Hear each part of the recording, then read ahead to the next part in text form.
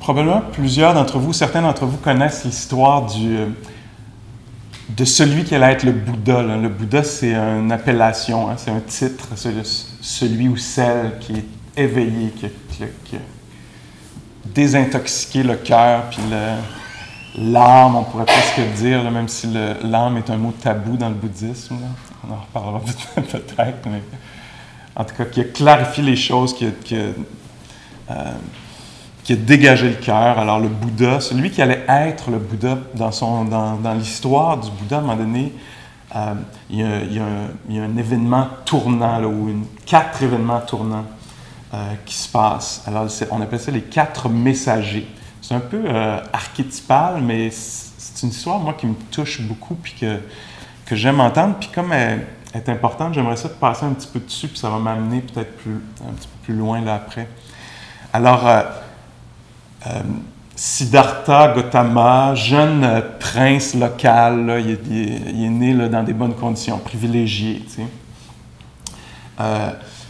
Dans le lieu où il vit, son père s'est fait dire que s'il ne voyait pas les difficultés de la vie, il allait être un grand seigneur, qui allait régner sur un grand royaume.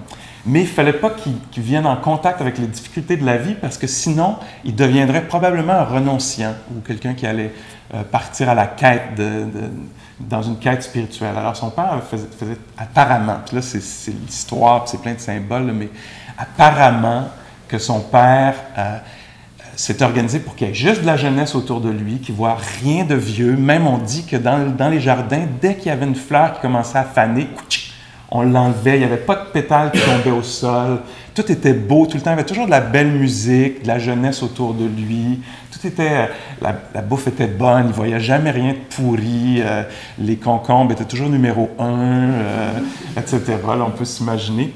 Puis là, comme on a affaire à un jeune homme curieux, une jeune personne curieuse, à un moment donné, un soir, il saute par-dessus les remparts de la forteresse de beauté dans laquelle il vivait. Puis là, il fait 4 rencontres très significatives pour lui. Alors d'abord, il sort avec un ami. Il se sauve, puis il va dans le village autour du château. Là, mettons, là, ça ne devait pas être exactement un château, mais en tout cas quelque chose du genre. Puis là, il voit, la première rencontre qu'il fait, c'est qu'il voit quelqu'un qui est malade. Puis il n'a jamais vu personne de malade. Fait que vous imaginez le choc, là, de voir quelqu'un, imaginons là, quelqu'un qui est sur le bord du trottoir, ou l'équivalent du trottoir il y a 2600 ans, là, puis qui est en train de vomir peut-être, tu sais, qui est verdâtre, puis qui n'est pas bien. Puis le choc que Siddhartha a, tu sais, mais qu'est-ce que c'est ça?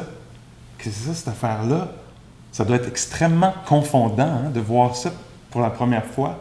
Puis là, il est troublé, puis son ami lui dit « Ben écoute, c'est quelqu'un qui est malade, ça va tous nous arriver, ça arrive à tout le monde. » Ah! Ben voyons, j'étais pas au courant de ça, je savais pas ça, c'est donc bien angoissant, tu sais. Puis là, il continue à se promener, puis là, il tombe sur quelqu'un de vieux. Alors, il y a une personne vraiment très âgée qui marche, là, toute recroquevillée, la peau sèche. Puis lui, il voit ça pour la première fois, là. Il a toujours vu de la jeunesse. Puis tout à coup, il est en état de choc, il fait « Qu'est-ce que c'est ça? Qu'est-ce qui se passe? Qu'est-ce qui est arrivé à cette personne-là? » Puis là, son ami lui dit « Écoute, c'est quelqu'un c'est une personne âgée, ça va tous nous arriver si on ne meurt pas avant. » Mais non, il n'a pas dit « meurt » parce que ça, c'est le 3e punch. Il a dit c'est ça, c'est une personne âgée, ça va tout nous arriver. Fait que là, le Siddhartha, encore, on peut s'imaginer le choc, là, « Wow! Que c'est ça? C'est incroyable! » Tu sais, c'est perturbant au maximum de voir ça. Puis il continue son chemin, puis là, il y a une cérémonie nocturne pour la mort de quelqu'un. Alors, il y a un cadavre qui est dans une genre de civière là, qu'on porte avec des fleurs, tout ça, mais on voit quand même le corps de la personne qui est inerte, là, puis c'est très clair. Là. Le Siddhartha s'approche de ça, puis il voit ça, puis il comprend pas, il voit bien qu'il se passe quelque chose de complètement différent, là, un corps sans vie. Puis encore une fois, son ami lui explique, écoute, ben ça c'est la mort, ça arrive à tout le monde. Puis là, il est vraiment profondément touché, perturbé. Puis le dernier messager, le quatrième messager qu'il rencontre, c'est un renonciant, quelqu'un qui s'est rasé le crâne, qui porte des vêtements plutôt comme une robe, mais fait avec vraiment là, des détritus de tissu, là, des trucs.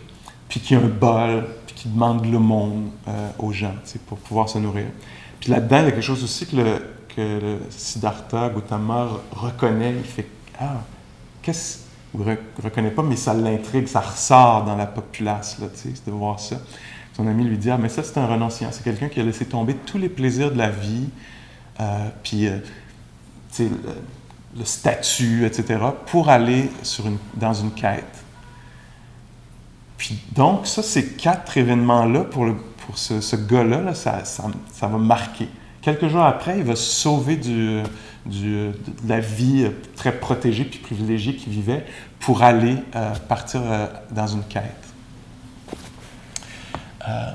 Puis, plus tard dans ses enseignements, il dit « Quand on rencontre la souffrance, quand on rencontre la douleur, il y a 2 affaires qui peuvent se passer. C'est où, là je vais le paraphraser un peu, là, c'est où on cale. En anglais, le mot qui est utilisé, c'est bewilderment, où on est ébaubi. Ça serait la version un peu rigolote, là. On est en état de choc, où on cale, où on se pose des questions. Puis se poser des questions, là, c'est l'image de la quête. On veut régler, on veut comprendre ce qui se passe. Puis la question dont il parle, il dit c'est où c'est too much pour nous, on est dépassé, ou sinon on se dit, il doit bien y avoir une explication, une façon ou deux, ça c'est dans le texte, une façon ou deux de se sortir de ce merdier. Qu'est-ce que sont ces façons-là? Puis donc, lui, c'est ça qui est arrivé. Il s'est dit, « Wow, qu'est-ce que c'est ça? Comment je peux continuer à avoir du fun, à faire les affaires que je fais quand je sais qu'on va tous être malades, qu'on va tous vieillir ou mourir? J'ai besoin de ne pas éviter ça. J'ai besoin d'entrer là-dedans puis d'aller voir comment je peux vivre avec ça, au lieu de ne pas penser à ça, d'éviter ça. Tu sais. Comment je peux rentrer là-dedans? Je ne sais pas si j'en parle bien, là, mais c'est à peu près ça. Il y avait 2 acolytes du Bouddha qui ont eu une même révélation quelques années plus tard. C'est aussi une belle histoire que j'aime bien. Ils sont à un festival. Vous m'avez peut-être déjà entendu raconter ça ici. Ils sont à un festival. Puis là, il y a entre 2 numéros, c'est 3 grandes journées de festivités là, avec des chevaux, des éléphants, de la danse, toutes sortes d'affaires. Puis à un moment donné, dans un genre de trou entre 2 productions, là, les 2 amis, ces 2 meilleurs amis, ils ont la même pensée en même temps. Ils pensent en même temps, « Wow, mais ça, dans pas longtemps, ça va être, tu sais, les estrades, la fête, ça va être complètement fini. Il va rester juste des détritus, tu sais. » Puis, la vie est un peu comme ça. À un moment donné, on n'existera plus aussi. Qu'est-ce qu'on fait ici à s'amuser? Ça serait probablement mieux d'aller voir qu'est-ce que c'est cette histoire-là, tu sais. Puis là, ils se tournent un vers l'autre. Sariputra et Moggallana, 2 acolytes du Bouddha. Puis ils se disent, « T'as-tu pensé ce que j'ai pensé? »« Oui, je pense que j'ai pensé ce que tu as pensé. » Puis là, ils se lèvent, ils quittent l'affaire, puis ils partent dans une grande quête aussi. Alors ça, c'est des archétypes. Vous allez remarquer que ces 3 gars-là, c'est pour ça que c'est l'histoire elle-même. C'est une vieille histoire patriarcale. Là. Puis moi, j'aime ça. L'idée là, de mettre la hache là-dedans, là, dans cette pensée-là, là, que, tu sais, on est ici. Là, en fin de semaine, il y a une retraite qu'on fait. J'ai eu la liste des gens qui se sont inscrits à la retraite qu'on fait en juillet. Puis je pense qu'à date, il y a 24 filles, 1 gars. Fait que ça part. Puis si on regarde dans la salle ici aussi, j'imagine qu'il y a plus de femmes qui sont là. Mais en tout cas, en même temps, je ne veux pas rendre ça trop binaire non plus, là. On parle d'êtres humains, là. Mais OK, pourquoi je fais tout ce préambule-là? C'est la quête. La quête, pour moi, c'est la question. Puis là, l'autre jour, je suis tombé sur quelque chose qui m'a vraiment... que j'avais jamais lu, puis j'avais jamais pensé à ça de cette façon-là je peux quasiment dire, là, quelques décennies de pratique. Puis dans le livre, l'auteur disait, si vous aviez la chance de rencontrer un être vraiment profondément sage, là, appelez ça un être éveillé, si c'est le genre de langage que vous utiliseriez, ou utiliser le langage que vous voulez, mais si vous aviez la chance d'avoir genre 10 minutes avec quelqu'un de même, là, qu'est-ce que vous voudriez demander à cette personne-là? Tu sais, tu as la chance là, d'être avec quelqu'un qui connaît les réponses aux questions. Tu sais. Qu'est-ce que tu voudrais poser comme question? Puis l'auteur disait, le Bouddha, lui, il était très intéressé par les questions. Alors les gens lui posaient des questions, puis parfois il répondait, parfois il ne répondait pas du tout, il restait silencieux. Parfois, il corrigeait la question. Non, c'est pas la bonne question. Ou si tu as 10 minutes, mon grand, c'est pas la question que tu veux me poser. Je vais te dire la question que tu voudrais me poser. Puis des fois, il répond, puis des fois, il répond avec une autre question, puis il engage un dialogue avec les gens. Puis quand on lit les discours, là, il y en a plein, on voit souvent ça. Le Bouddha arrive, quelqu'un pose une question, il répond par une question, il pose une autre question, puis là, il y a tout cet échange-là où est-ce que tout à coup, il y a de la compréhension qui naît là. Mais, donc, autour des questions. Puis là, l'auteur disait, moi, je vais te dire la question que le Bouddha voudrait que tu lui poses. Puis là, je dis, ça m'intéresse, tu sais. Puis il disait, tous les enseignements du Bouddha répondent à cette question-là, ou ces deux questions-là. Qu'est-ce qui est bénéfique, puis qu'est-ce qui est nuisible? Si tu as 10 minutes avec quelqu'un de même, c'est ça qu'il faut que tu lui poses comme question. Il faut que tu lui dises qu'est-ce qui est bénéfique, dans le sens de qu'est-ce qui est bénéfique pour mon bien-être, qu'est-ce qui est bénéfique pour mon bien-être et le bien-être des autres, qu'est-ce qui est bénéfique pour que je sois en paix avec cette situation-là étrange dans laquelle on se retrouve d'être un être humain, puis tous les chambardements qu'il y a autour, puis toutes les affaires qui se passent à l'intérieur, qu'est-ce qui va m'être utile, qu'est-ce qui va m'être bénéfique, puis qu'est-ce qui va m'être nuisible. Puis ça, c'est vraiment là, tous les enseignements des plus évidents, de base, genre kit de survie dans la vie, là, dans la jungle de l'existence, tu sais, jusqu'aux trucs les plus raffinés là, qui vont permettre que l'esprit s'ouvre puis trouve un équilibre là, qui, on dit, pourrait être constant, là, pour être... c'est quoi le mot qu'on utilise beaucoup là, avec l'environnement ces temps-ci? Durable, tu sais. OK? Puis donc, tu peux mettre tout ça à l'intérieur de cette question-là. Qu'est-ce qui est bénéfique, puis qu'est-ce qui est nuisible? Puis là, bon, je vais prendre quelques secondes, si vous voulez, pour parler du kit de survie de base. OK? Parce que le Bouddha, quand il a fait tous ses enseignements, il y avait comme... Moi, je comprends, là, puis je vais présenter ça aujourd'hui, puis je présente ça souvent comme ça. Il y a comme 3 genres de niveaux de travail pour la recherche du bonheur. Fait que là, le kit de survie dans l'existence, c'est l'éthique. Il dit, si tu veux être heureux, si tu es intéressé par la souffrance, puis la fin de la souffrance surtout, watch ça. Watch ton utilisation de tes gestes. Watch si, quand tu bouges, si c'est blessant ou si c'est protecteur.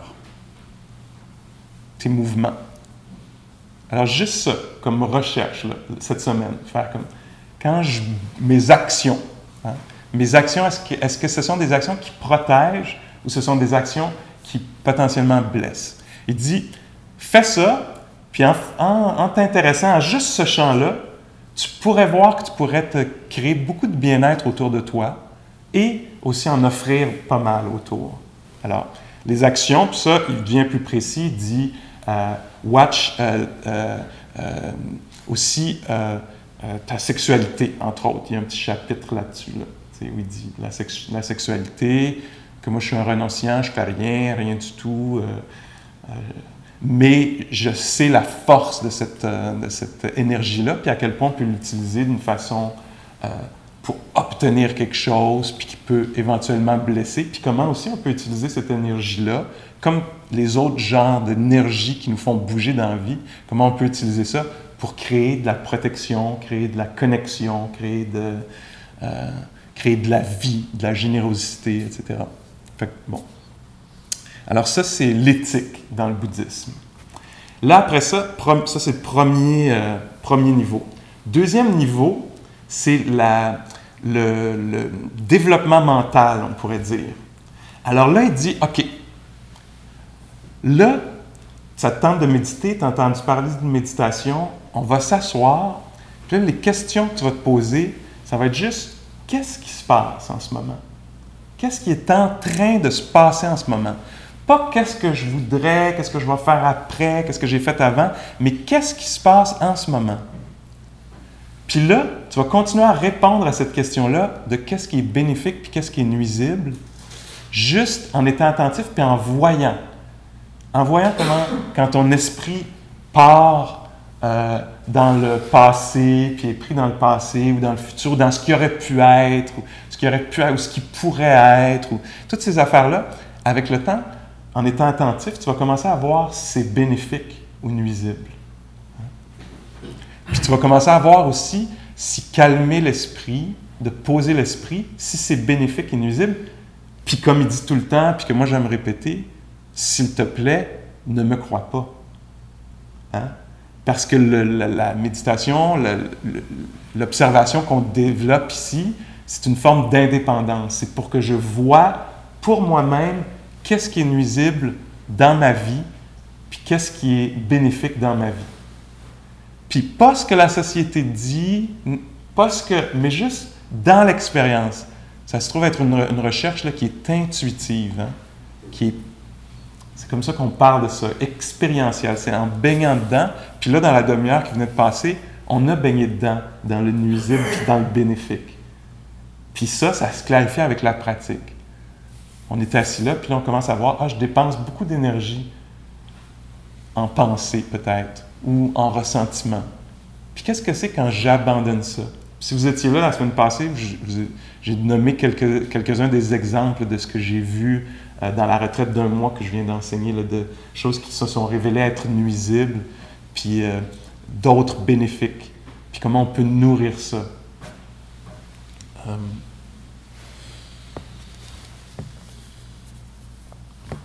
Puis donc, dans sa pratique, puis vous pourriez penser à ça juste comme ça, le Bouddha, il a dit, à un moment donné, il y a l'histoire des deux tas. Ça, c'est aussi ma traduction personnelle. Là. Mais il a dit, je vais m'asseoir là, puis je vais juste être attentif. Je vais diviser la réalité intérieure là, en deux tas.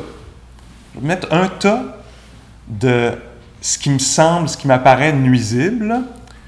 Le tas de la haine, le ressentiment, l'agitation, la déconnexion, le genre d'indifférence, le genre de flou, là, de je ne sais pas ce qui se passe, tout ça.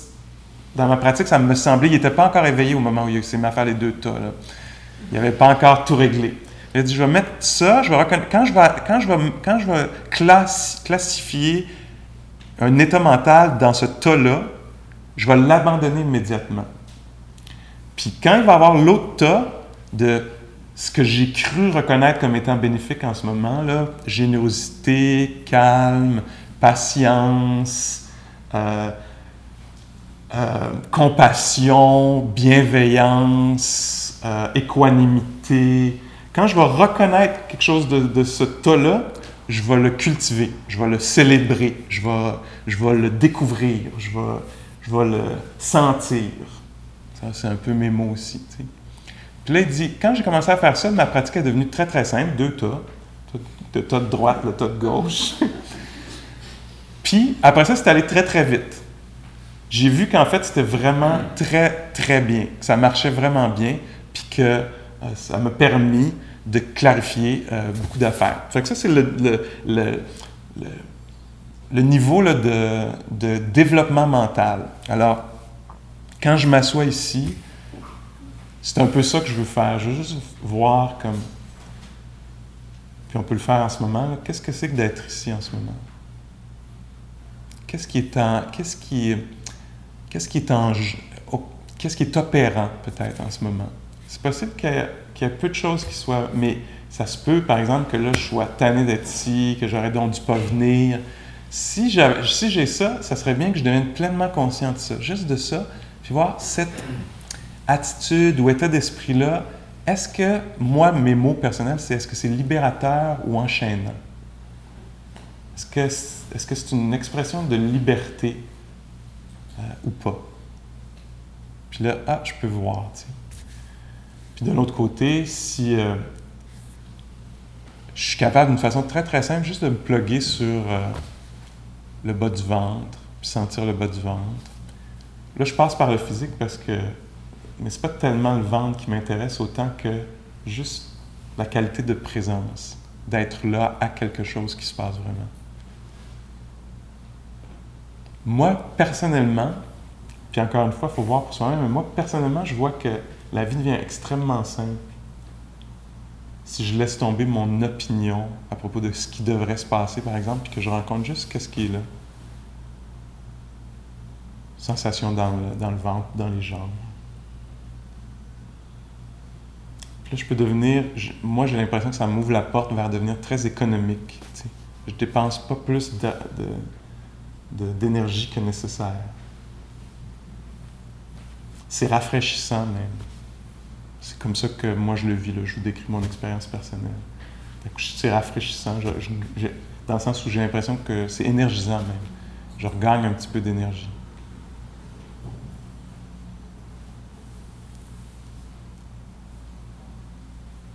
Il y a beaucoup de simplicité là-dedans. Là, la job après, ça va être de faire la même chose en marchant sur Saint-Laurent. De voir comment est-ce que je marche sur Saint-Laurent. Donc, c'est toujours la même question. Qu'est-ce qui se passe en ce moment? Comment est-ce que je marche? Est-ce que je marche en étant présent ou en étant perdu? Est-ce que je marche en étant tendu ou en étant détendu? En utilisant juste la bonne quantité d'énergie qui est requise pour la marche. Alors là, ça, c'est la pleine conscience, qui est aussi connue comme étant bénéfique. Alors, comment amener ça dans sa vie? Pendant que je promène le chien, que je fais la vaisselle, même pendant que j'entends quelqu'un m'engueuler au téléphone, peut-être. T'sais. Ouais, mais là, c'est pas ça. OK, comment est-ce que je suis... Est-ce qu'il y a quelque chose que je peux laisser tomber? Puis est-ce que je peux... Puis voir. Des fois, on ne peut pas laisser tomber. Mais là, qu'est-ce que ça prend? D'abord, c'est « t'es agité, mon amour. » C'est peut-être un peu de compassion. OK. Là, t'es vraiment sur la défensive. Tu te sens attaqué. OK. On est conscient au moins. On est conscient de ça. T'sais. OK. Là, il va falloir mettre les choses claires. Essayez d'utiliser juste la bonne force. Essayons de rester attentif pour voir. Pas mettre trop de force. Puis pas en mettre pas assez non plus. T'sais. Rester attentif. Alors ça, c'est... je mettrais ça dans le deuxième niveau. Puis là, ce soir, dans le troisième niveau, je vais juste parler de ça comme ça.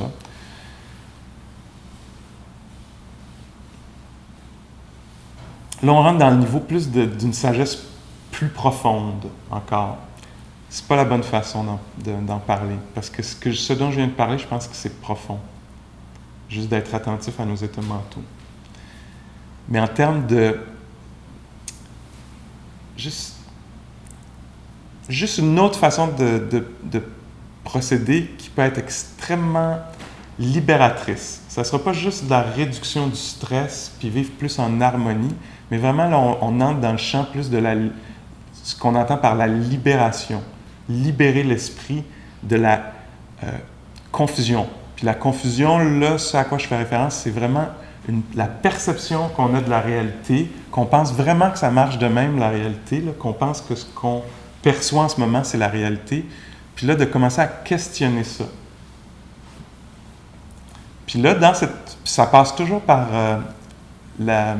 l'attention méditative ou la pleine conscience ou l'attention qui est non jugeante. Hein? Pendant la méditation, tantôt, à un moment donné, j'ai dit est-ce que j'ai dit, cette attention-là est non jugeante. Hein? Elle n'essaie pas de dire ça va pas bien ou ça va bien. Elle n'est pas là-dedans. Elle est juste en train de vouloir vraiment connecter avec ce qui se passe. Fait qu'il n'y a pas de je suis donc pas bonne ou je suis donc bonne.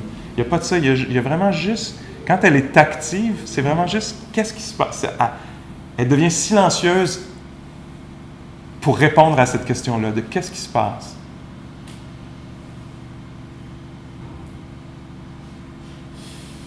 Les vidanges se passent.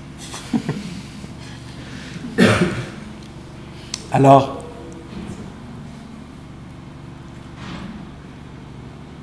une autre question que le Bouddha posait souvent, c'était est-ce que c'est permanent ou impermanent? On voit ça là, constamment dans les échanges qu'il y a avec les gens. Alors, c'est une autre façon d'être attentif à ce qui se passe. Est-ce que ce qui est en train de se passer est permanent ou impermanent?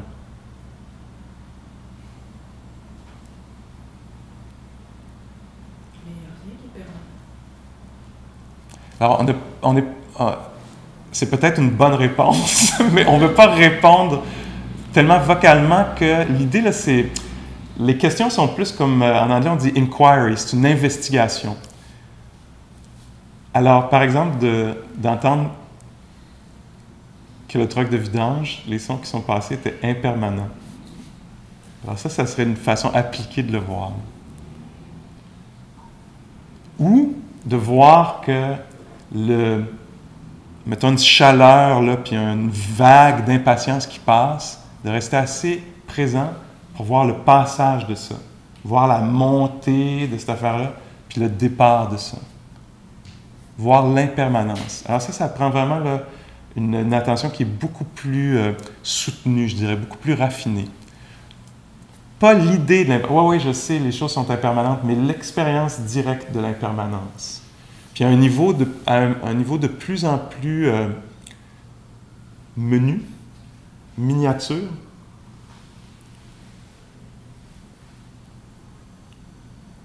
Alors si on est attentif à sa respiration, on va voir qu'il y a un passage, là. Ça gonfle, cette affaire-là, puis ça dégonfle.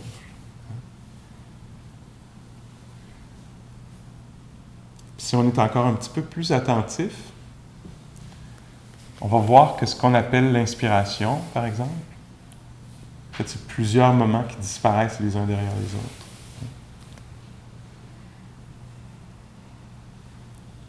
Alors, il y a une attention. Puis pour avoir cette attention-là, il faut avoir l'attention, mais mélangée avec du calme, mélangée avec une stabilité émotive, je dirais. Tu sais, un calme intérieur. Là. Donc, pas beaucoup de production de pensée, puis aussi pas être assailli là, par l'impatience, puis il faudrait bien qu'il se passe autre chose, puis c'est pas ça que je veux qu'il se passe, puis toutes ces affaires-là qui nous attaquent, là, souvent. Donc, avoir une connexion là, soutenue avec la réalité. Puis là, se mettre à voir si les choses sont permanentes ou pas. Quoi que ce soit, quel que soit le phénomène, la question pourrait revenir. Est-ce que c'est permanent ou pas? Là, je verrais que mes pensées sont impermanentes, possiblement. Que mes émotions sont impermanentes. Que les sensations, que les mains, par exemple, je pense souvent de ça. Si on met l'attention dans ses mains d'une façon soutenue, calme, dégagée là aussi, comme presque même, je dirais qu'il y a une qualité là de pas nécessairement joyeux, mais assez dégagé. Tu sais. Je vais pouvoir découvrir que les mains, en fait, c'est quelque chose qui est changeant constamment. Pour moi, en ce moment, là, ça picote.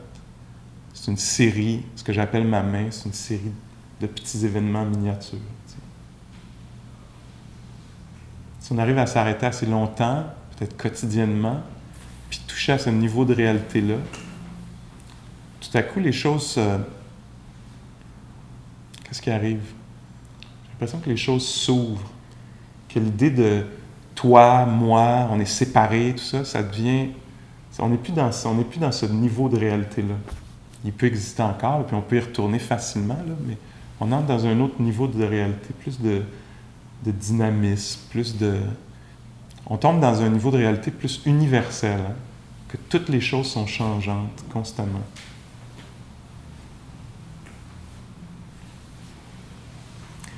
Même, j'aime utiliser l'idée de la rue Saint-Laurent parce que si je ne suis pas attentif, si je suis dans un esprit ordinaire, c'est la même rue Saint-Laurent. Ou c'est le même char, ou c'est le même autobus 50 quelque chose. Tu sais? Mais si je suis attentif, je vais voir que c'est une toute nouvelle expérience. Ça, c'est là où on entre dans le champ de ce qui est libérateur. On est libéré de nos idées préconçues sur la réalité. Une autre affaire, puis tiens, je vais finir avec ça. Une autre question que le Bouddha pose souvent, dit, est-ce que c'est permanent ça ou c'est impermanent? Puis souvent la réponse des gens disent, ah ben c'est impermanent. Puis là après ça, il pose la question, si c'est impermanent, ou, ouais, des fois il dit, si c'est impermanent, est-ce que ça va être satisfaisant ou insatisfaisant? Ou est-ce que ce qui se passe est satisfaisant ou insatisfaisant? Est-ce que ça amène une satisfaction totale, complète, durable? Puis là, on voit que si on est attentif, que les phénomènes, quels qu'ils soient, puis là, prenons ceux qui sont agréables, parce que c'est là où on cherche notre satisfaction, là. Un phénomène agréable naît, vit et meurt, impermanent. Donc, incapable de satisfaire complètement. Ça a l'air de la mauvaise nouvelle, mais c'est drôle que cette question-là, est-ce que c'est satisfaisant? C'est une porte vers une expérience de liberté. On appelle ça la désillusion. C'est la désillusion. L'illusion de permanence, l'illusion de satisfaction est brisée. On brise ça. Puis là, on est libéré tout à coup. Mais on peut voir, moi, juste en le disant, je peux reconnaître que, waouh, mais cette illusion-là de satisfaction est tellement profondément conditionnée, imprégnée dans mon esprit que oui, je vais trouver la satisfaction dans telle affaire, que je continue à chercher.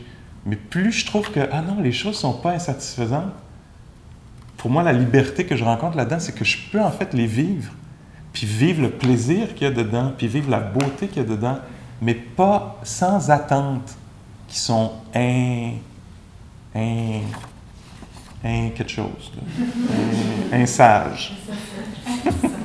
Hein, comment? Non, des attentes qui sont qui sont pas bienvenues, qui sont irréalistes. Tu sais. M'attendre que ça soit vraiment satisfaisant. Mettez ce que vous voulez ou le ça, là.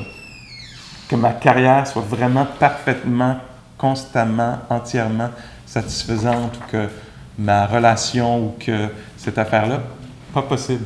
Ça fait pas partie de la nature des choses que les affaires fabriquées soient satisfaisantes. Je parle d'une satisfaction là, totale. Mais, je ne sais pas, si vous êtes comme moi, vous allez... Je ne sais pas, je continue à mettre mon... Il y a une... Je ne sais pas si vous connaissez Nasruddin, ce personnage-là, soufi, je crois, qui est un peu un sage fou. Puis il y a un sac de piments très, très forts. C'est toute la même sorte de piment qui est dans le sac. Puis là, il mange les piments. Il y a quelqu'un qui arrive, puis il est en train de manger les piments, puis ça brûle. Puis, il jette le piment, puis il en prend un autre, puis il croque dedans. Puis là, ça brûle. Il est tout en feu. Puis là, il y a quelqu'un qui dit, mais qu'est-ce que tu fais? Puis là, il dit, je cherche celui qui va être doux. Puis il dit, il n'y en a pas qui va être doux. Oui, mais je cherche quand même. Tu sais, il sait très bien à quoi il a affaire. Les piments sont tous pareils, c'est tous des piments très, très forts, puis il continue. Puis nous, souvent, j'ai l'impression qu'on est comme ça nous représente bien. Oui, mais là, la prochaine voyage, relation, je sais pas quoi, là, tu sais. Puis, puis même à un petit niveau, là, on pense c'est la prochaine, tu sais, quand je vais arriver chez nous, là, quand je vais sortir de l'autobus, je vais être enfin rendu chez nous, là, je vais être bien, tu sais.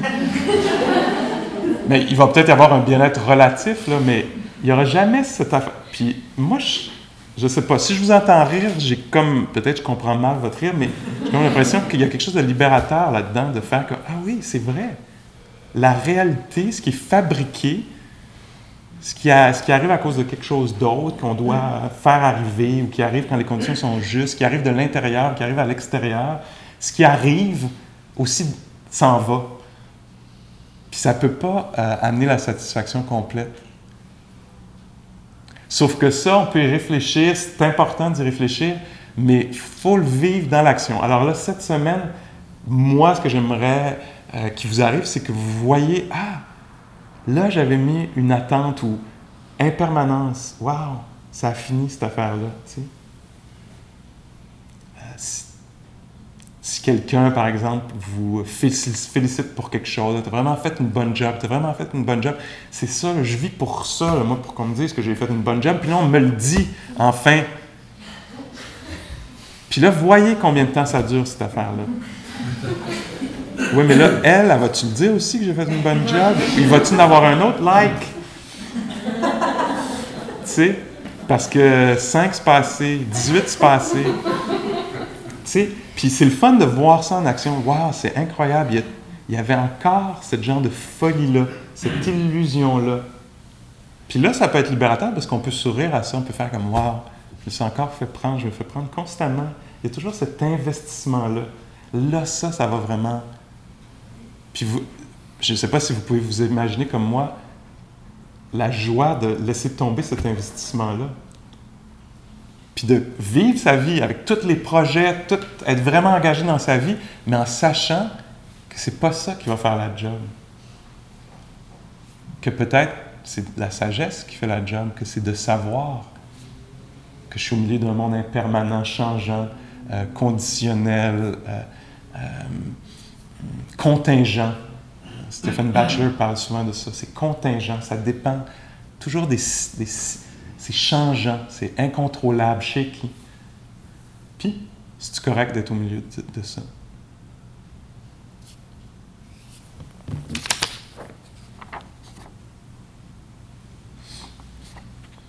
En tout cas, à ce soir, ça va être ça qui va être ça. Probablement insatisfaisant. Si là, on est vraiment en ligne avec la réalité, ça n'a probablement pas fait la job complètement. OK. Alors, merci de considérer ces idées-là. Puis donc, les 3 niveaux, là, c'est le code d'éthique. C'est ne pas utiliser son corps, la parole pour blesser, pour diviser, mais plutôt pour protéger. C'est un niveau de bonheur que l'autre, de voir qu'est-ce qui est bénéfique puis maléfique dans l'esprit, les états mentaux. Puis ensuite, la sagesse profonde de l'impermanence qu'on peut voir. Alors, je vous invite à laisser tomber toutes ces idées-là.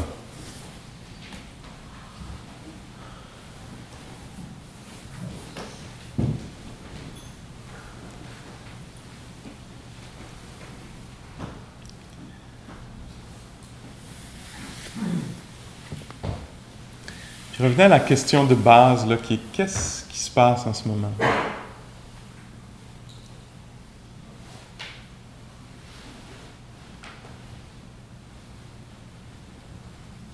Vous n'avez pas à décrire, mais juste à vivre directement, consciemment. La chaleur, la fatigue, la douleur, ou le calme, le sentiment d'espace, d'un esprit ou d'un cœur spacieux.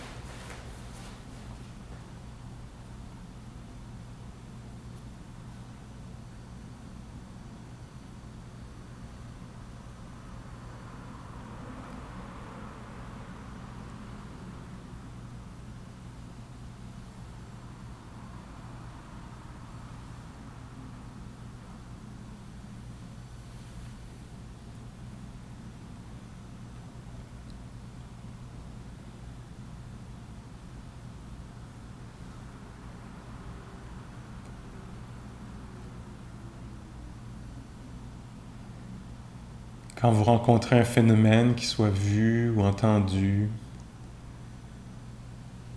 pensé ou senti, vous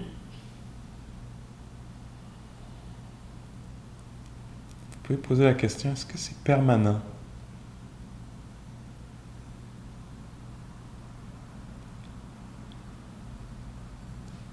Ou est-ce que c'est changeant, dynamique?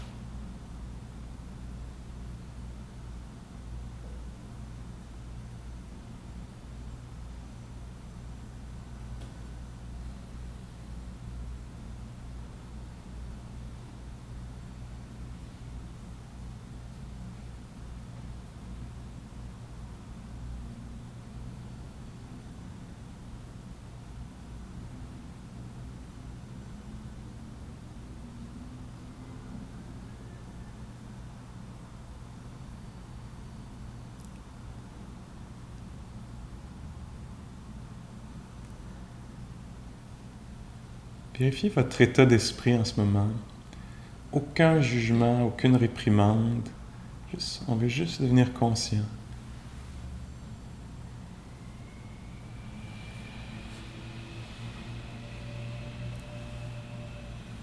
De l'éparpillement, la bienveillance qui est présente ou pas.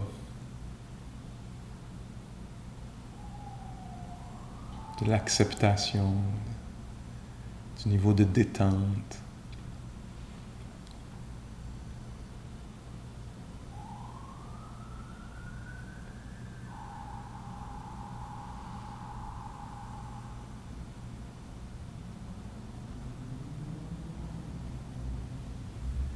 Est-ce que le mental est réactif ou réceptif?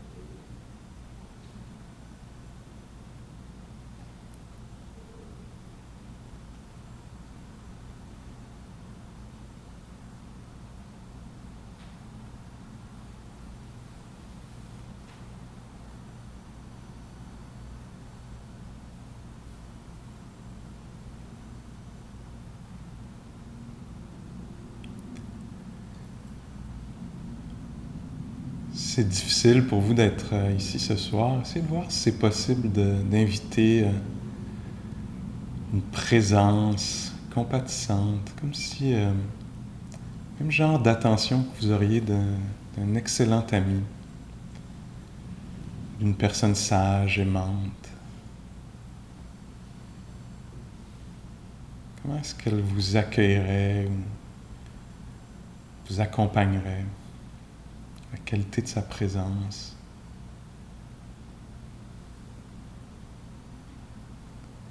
Si votre esprit est dégagé ce soir, léger, spacieux, libre, prenez le temps de bien sentir ça.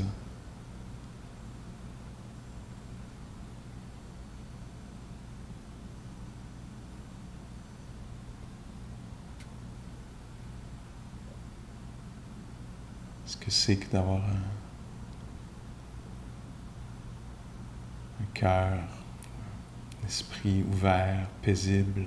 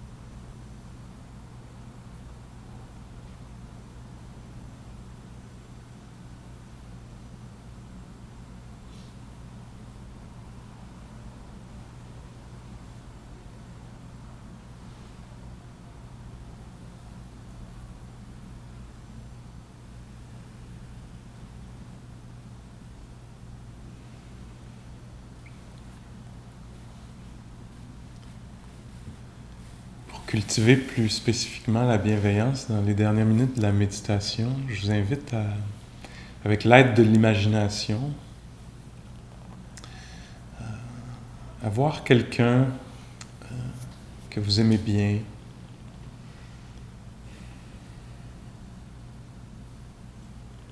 personne de votre entourage, Vous allez peut-être la voir ou juste la voir à l'esprit.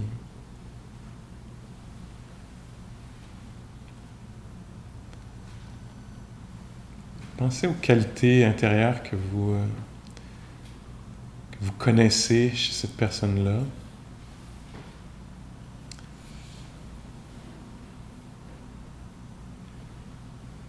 La joie, l'humour,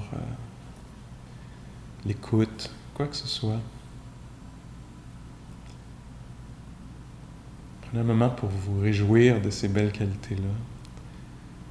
Puis peut-être de souhaiter leur développement encore plus. Que tu aies toujours accès à ta joie de vivre, que tu aies toujours accès à ton courage,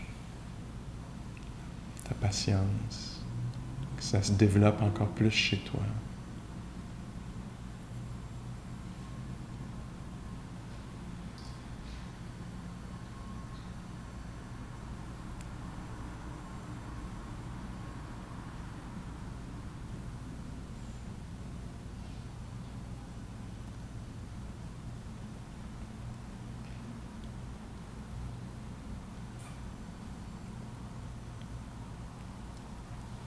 Si vous le souhaitez, souhaitez aussi d'autres qualités.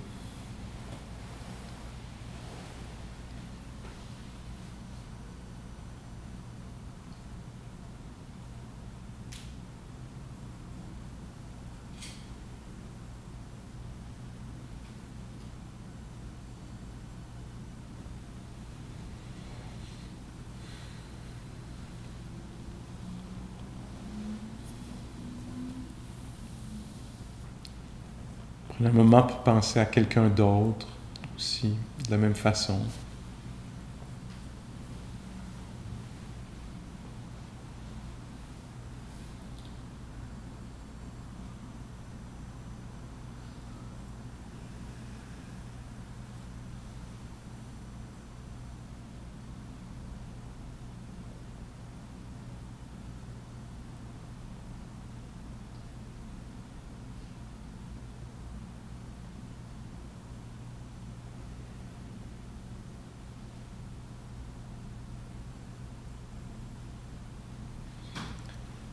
Et enfin, voyez quelle qualité vous voulez vous souhaiter à vous-même, quelle qualité vous reconnaissez d'abord en vous,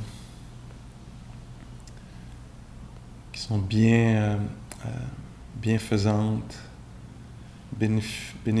bénéfiques, pardon.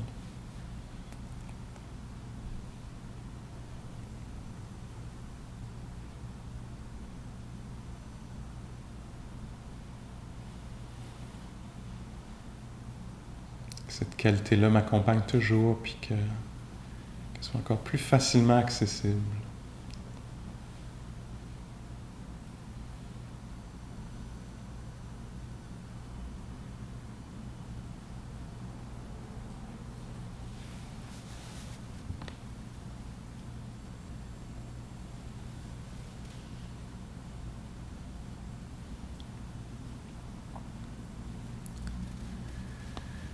Puis on peut émettre le souhait que tous les êtres vivants puissent se protéger les uns les autres, puis s'offrir de la liberté avec leurs paroles, leurs gestes, puis aussi avec leur vie, leur façon de vivre à l'intérieur d'eux-mêmes, que ce soit pour le bénéfice de tout un chacun, personne exclue.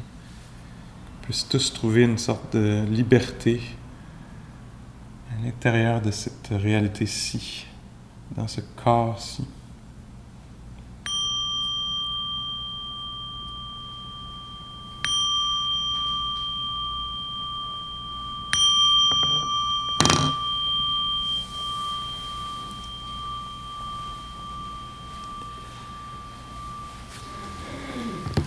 OK, merci beaucoup pour votre attention. Juste quelques petites annonces pour finir. Qu'est-ce que je voulais vous dire? Le docteur Robert Béliveau, il y a une affiche dehors en sortant, vous allez voir. On fait une levée de fonds pour Voix Boréale, l'organisme qui organise ceci et plusieurs retraites à chaque année, qui est toujours dans la survie heureuse. J'appellerais ça de même. Ça marche bien, mais on est toujours sur le bord, tu sais. Fait que là, le docteur Béliveau, qui est très sage, puis très inspirant, plusieurs personnes nous le disent, va venir parler de cette pratique-ci, la pratique de la pleine conscience, mais à travers le regard d'un médecin, là, tu sais, de la santé. Fait que ça pourrait être intéressant pour vous, le 10 mai, puis c'est vraiment l'idée de faire une levée de fonds pour Voie boréale. Après ça, ici, ça continue jusqu'au 3 juillet. Puis la dernière affaire que je veux vous demander, puis là, ça me gêne vraiment beaucoup. Fait que là, il y a les 2 boîtes d'or, hein? Puis merci beaucoup de contribuer à ces boîtes-là parce que moi, je vis là-dessus. La grosse, c'est pour l'enseignant. Puis des fois, c'est pas moi, c'est quelqu'un d'autre, là, mais c'est pour soutenir l'enseignant. Puis ça, c'est super. Merci beaucoup. Puis la petite boîte, c'est pour les frais du local qui sont de 46 $ qu'on paye à la gang. Puis d'habitude, souvent, presque tout le temps maintenant, il y a toujours un peu plus d'argent dans la boîte.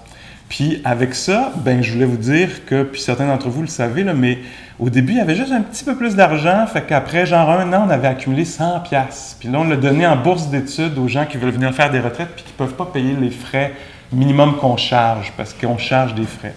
Puis là, après ça, 1 année plus tard, on a donné 200 $.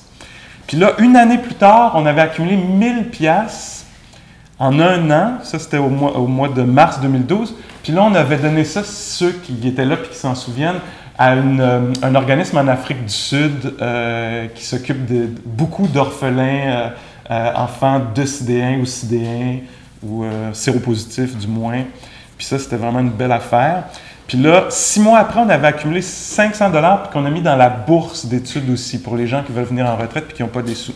Là, ça, c'était en novembre 2012. Là, on a accumulé de l'argent un peu. Là, Pascal,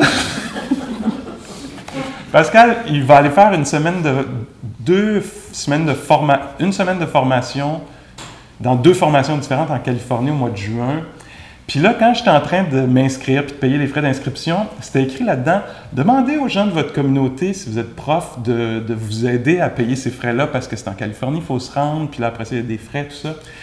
Puis là, j'ai lu ça, puis j'ai dit, ah, ben là, peut-être que je pourrais demander à ma gang si l'argent qui est accumulé, la prochaine fois qu'il y a un 500 $ ou quelque chose du genre, puis ça s'en vient, là, on est déjà dedans, là, il y a déjà de la... Ça se pourrait-tu que cet argent-là, au lieu d'aller dans la bourse comme d'habitude, il aille à Pascal pour qu'il aille faire cette affaire-là, mais ça inclut que je ne serai pas là pendant 2 semaines. Fait que c'est une drôle de situation. Mais en tout cas, si vous êtes vraiment d'accord avec ça, venez me le dire. Si vous n'êtes pas d'accord avec ça, venez me le dire. Je veux le savoir, puis c'est très correct, là. Mais j'aimerais ça entendre des voix, quelques-unes. Tu sais, je sais que on va pas faire un vote, là, je pense pas, parce que c'est tout le temps du monde différent qui sont ici, mais tu sais, c'est vous autres à soir, là.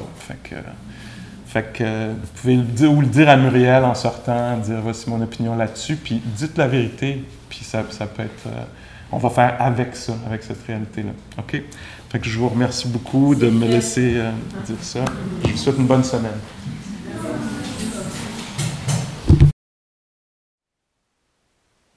Thank you for listening. To learn how you can support the teachers and Dharma Seed, please visit dharmaseed.org/donate.